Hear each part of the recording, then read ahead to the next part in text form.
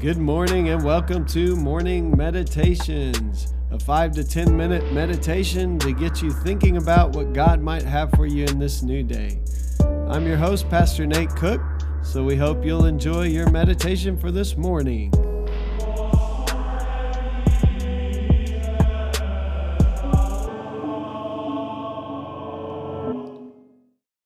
Hey, this is Pastor Nate, and this is your morning meditation for this morning.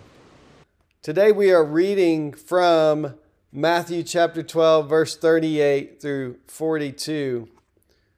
Then some of the scribes and Pharisees said to him, "Teacher, we wish to see a sign from you." But he answered them, "An evil and adulterous generation asks for a sign, but no sign will be given to it except the sign of the prophet Jonah. For as Jonah was in 3 days and 3 nights in the belly of a sea monster, so for 3 days and 3 nights the Son of Man will be in the heart of the earth. The people of Nineveh will rise up at the judgment with this generation and condemn it, because they repented at the proclamation of Jonah. And indeed, something greater than Jonah is here. The queen of the south will rise up at the judgment with this generation and condemn it, because she came from the ends of the earth and to listen to the wisdom of Solomon. And indeed, something greater than Solomon is here." So this passage is an interesting one. I think the first and most obvious thing in here is that we have these same Pharisees, same teachers of the law, who have been questioning Jesus from the get-go, who have been trying to get Jesus into a trap.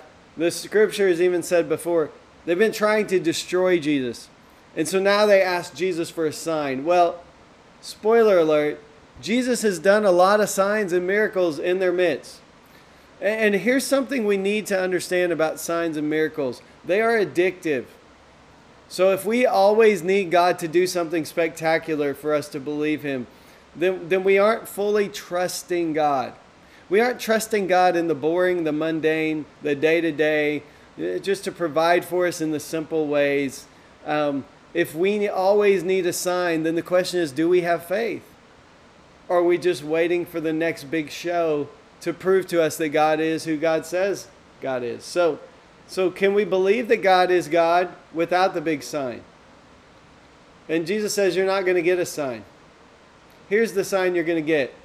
Just like Jonah was in the belly of the great sea monster for 3 days, I'm going to go into the earth. I'm going to die for 3 days. I'm going to rise again. Now, there's an interesting thing about this. That's a huge sign that Jesus rises again.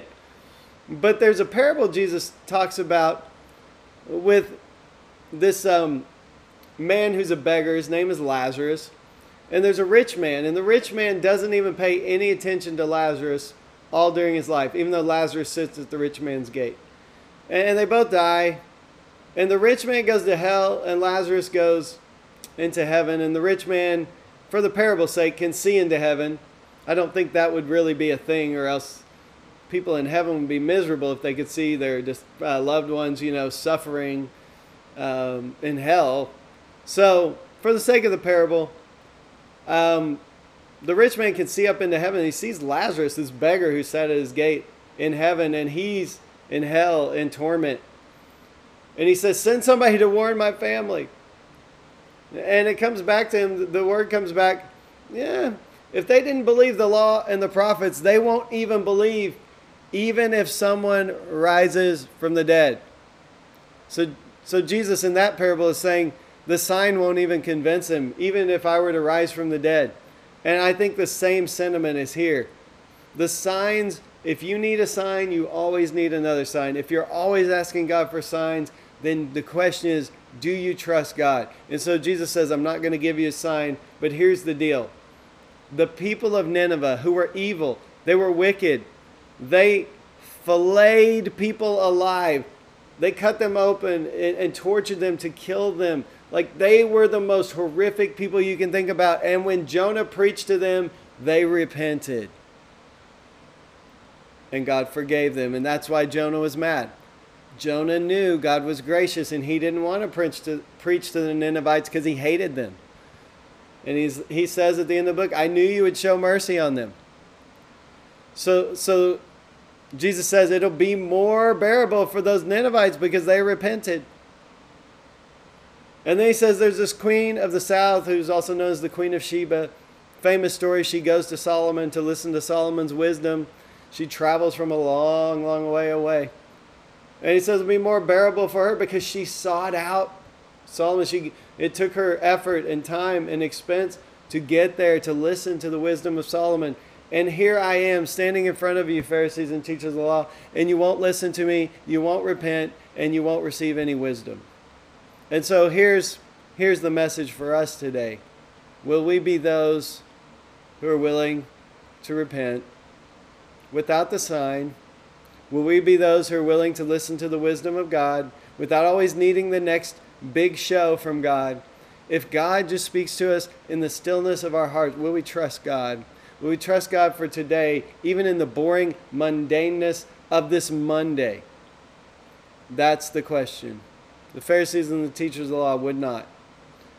And Jesus says it'll be more bearable at the judgment for those Ninevites, those evil Ninevites, and for this Queen of Sheba, who was not a Jewish person, didn't believe in Yahweh. She traveled there because of Solomon and all his wealth and his wisdom, and she was impressed by that, and she was willing then to listen to his wisdom. It'll be more bearable for those people than for you, because you always need a sign, because you won't just trust me, and you won't repent. You won't have your mind changed.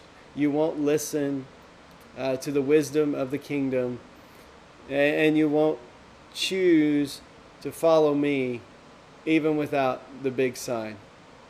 And so Jesus says you're not going to get a sign. But here's the sign you'll get. I will die, I will be in the earth, and I will be raised to life. And if you can catch that, and if you will repent, and if you will follow me, this crucified and risen Messiah, then you will have eternal life. Otherwise, it will be more bearable for these other people that you kind of look down your noses at than it will be for you on the day of judgment.